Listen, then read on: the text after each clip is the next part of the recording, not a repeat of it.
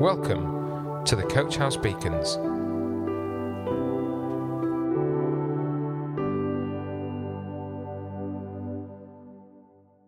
Hi everybody, this is Anne Roger. I'm calling this one Leave It All Behind. I've noticed as I've been talking to people during lockdown, people are reminiscing an awful lot. Maybe it's just having time to think, thinking back to the old days, remembering wet camping holidays when the kids were little, or looking back to their own childhood. Putting old photos on Facebook, I even caught myself reminiscing about the power cuts in the 70s. What a great time we had. For those that aren't nearly as old as me, there was an economic crisis which resulted in electricity supplies being cut. I think it was down to just 3 days a week. What was a terrible blow to the economy was immense fun to me as a kid. To have all the family huddled round a single battery-operated transistor radio, listening by candlelight as I ruined my teeth with sticky blackjacks and penny chews, I thought it was absolute heaven. I wonder if some of us will look back to lockdown in the same way. Anyway, reminiscing about happy memories is lovely. But what happens when we end up living in the past?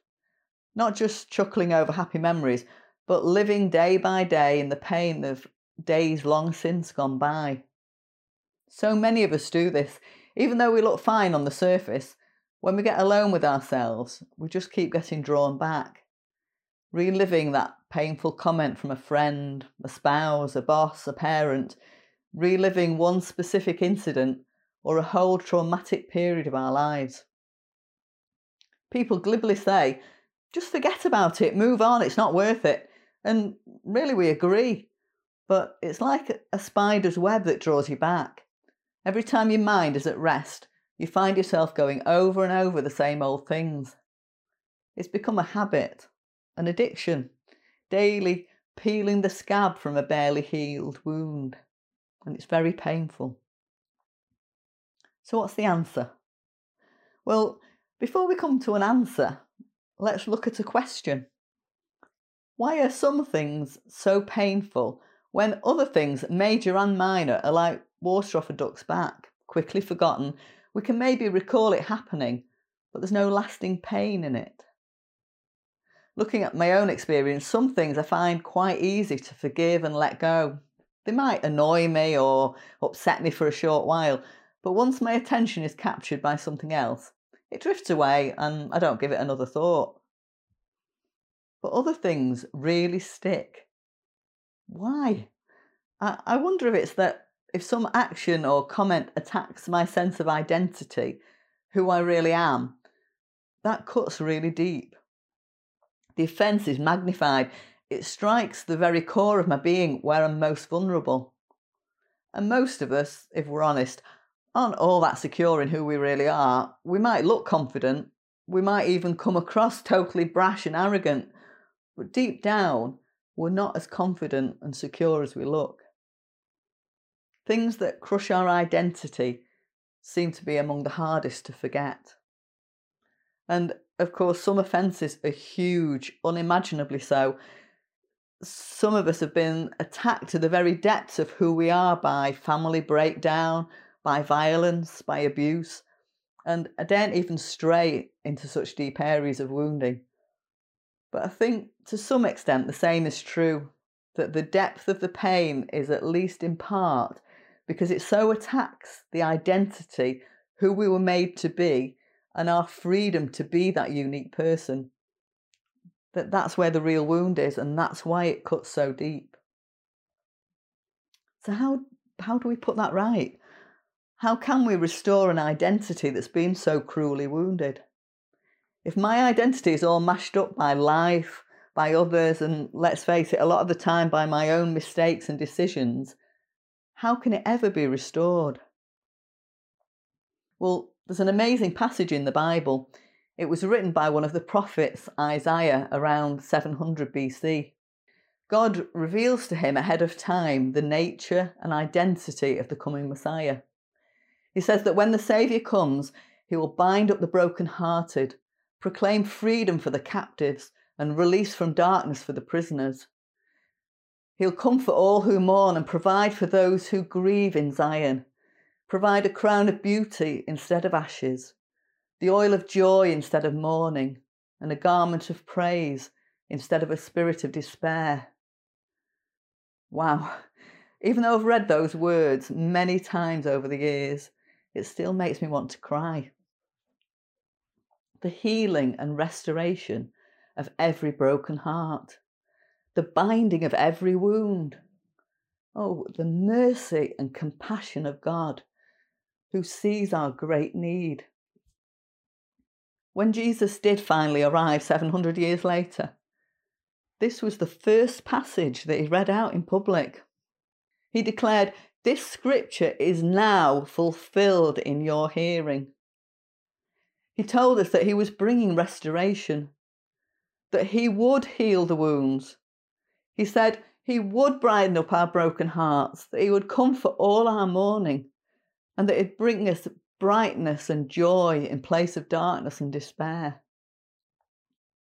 The truth is that God is the only one who can put you back together, where your identity has been wounded, abused, and stolen. Be honest. You won't ever find the solution to your pain by going over the past. You've tried that, maybe for years. And you won't find your true identity in anger and bitterness. It just eats away at your very marrow. It steals your life and leaves you hopeless, depressed, and dried up. So why not reach out for the restoration that Jesus offers? Where do we begin? Well, we begin with forgiveness.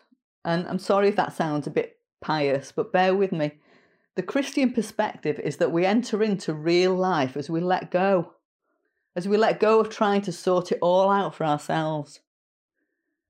As we ask God to forgive us, and as we learn to forgive the people who've hurt us. As you begin to let go, you may realise that the person who hurt you didn't mean any harm. It's just that they are also a wounded human being, the same as you. They weren't perfect. Perhaps they were just doing the best they could at the present time. As you get a new perspective, it might be easy to forgive. But what if there was real harm? If you forgive, doesn't that mean that they get off scot-free? No. It doesn't mean it doesn't matter. It doesn't mean that you brush it under the carpet and pretend that it wasn't so bad. It doesn't mean that the person won't be called to account for what they've done. It just means that you decide to trust God and let Him deal with it. He knows them. He knows how to deal with their wounding and their issues of identity. And He knows real evil when He sees it. And He has the power to deal with it accordingly. So let Him. As you look at your past, at your less than happy past, feel free to rage and cry, express your pent-up anger, stamp your feet, punch the pillow, maybe speak to a trusted friend or counsellor or minister. But do this not to relive it over and over, as if this has become your identity and your reason for being, as if this defines who you are. Do it so as to leave it behind. There's a place in the Bible where it says, "Weeping may remain for a night, but joy comes in the morning." The past is gone. Let the healer come in and do what only He can do. Restore you to your true identity. There's a picture in my mind that sums all this up.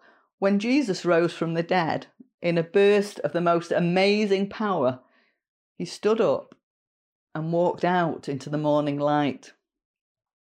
And He left His grave clothes neatly folded in the tomb.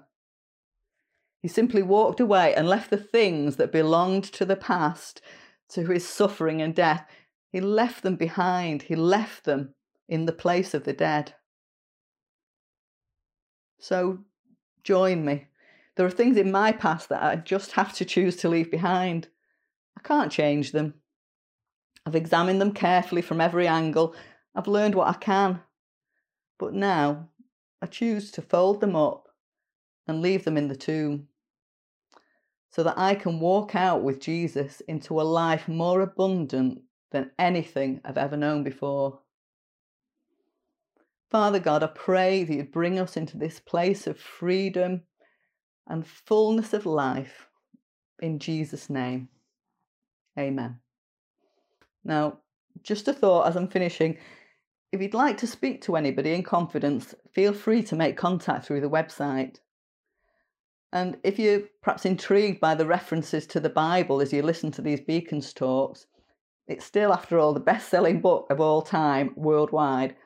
But maybe you don't have a copy in a modern, easy-to-read language. Again, just let us know and we'll do all we can to make sure that you get a copy or help you to download a Bible app on your computer. Coach House Beacons, the Coach House Church Daily Devotional. To find out more, join us on Facebook, Instagram, or on our website at www.coachhousechurch.org.